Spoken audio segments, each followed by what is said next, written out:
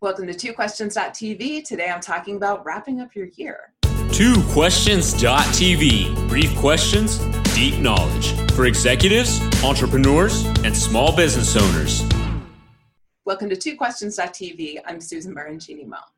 As we come to the close of a year and we head into a new year, now is a great time to start thinking about wrapping up the year and planning for next year. So today I wanted to talk with you about how to do that. With my executive coaching clients, I like to go back through my notes for the year. I take copious notes as we meet. And in many cases, I use assessment tools. So we have some metrics and we can see where we've seen improvement. A lot of times it's hard for individuals to really see improvement in themselves. And having an outside source and some actual metrics to refer back to can be extremely useful.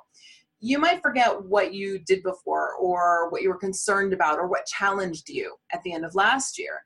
And so having a coach who can remind you and show you where you've improved can be really invaluable. And those metrics can also be invaluable. But it's not just about looking at improvement. It's also looking at what worked, what didn't work, what you found useful and helpful, and what you didn't find useful and helpful in your evolution and growth. And looking at what mistakes you made and what you learned from them. Then you can start to pace out the next year. You can start to plan for that. And we're actually going to talk more about that on January 1st. So stay tuned because I don't want you to get too far ahead. We're just talking about wrapping up the year today. Now, this year has been very interesting for many reasons. And you might have had some tough moments. We all have tough moments. That's okay. It's important to celebrate the wins. So be sure and celebrate the wins of the year and learn from the losses. So a lot of times we set a benchmark. We say, I want to get here, okay? And maybe we're starting from here and we got here. And we didn't make it to our benchmark. Maybe we got here.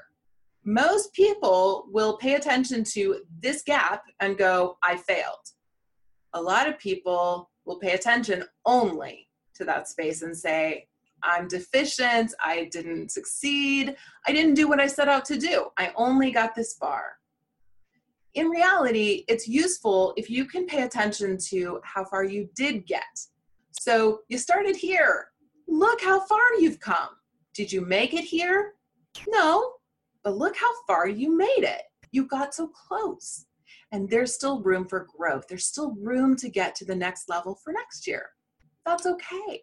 So celebrate this as a win and learn what you need to do to get to the next level. Sometimes the things that you need to get to one level are not the same things. Skills, personality traits, characteristics, they're not the same things that you need to get to the next level. So maybe you did everything you needed to get here. Great. Wonderful progress. Great to celebrate. Now you might need to do a little more to get here. That's okay. That's a project for next year. We'll talk about it on January 1st. Tomorrow will be a great example of this process, the whole process actually, because I'm going to be talking about wrapping up my own year with this show and what my plans are for next year, including the lessons I learned, who's coming on the show in January, and talking about where I fell in my goals for the show. So did I achieve all my benchmarks? Were there benchmarks I wanted to achieve that I didn't achieve? And how I perceive that. So stay tuned for that. Come back for that show tomorrow. So you can see this whole process really in live action. Because it's the show and the show is a little bit brief, we might not do the whole thing on the show, but you'll at least get a sense of how I work in that capacity for myself so you can see how to apply it for yourself. Until then, you've got a little homework to do. So start thinking back over the last year, process what worked, what didn't work, what goals you achieved, how much you have yet to achieve, and what else you'd like to accomplish in the next year. But be sure to celebrate those wins and those learning moments. Thanks for watching. I'll see you next time. This has been TwoQuestions.tv. To subscribe to our YouTube channel, learn more about the show, the guests, and our host, Susan Baroncini-Moe, visit us at www.twoquestions.tv.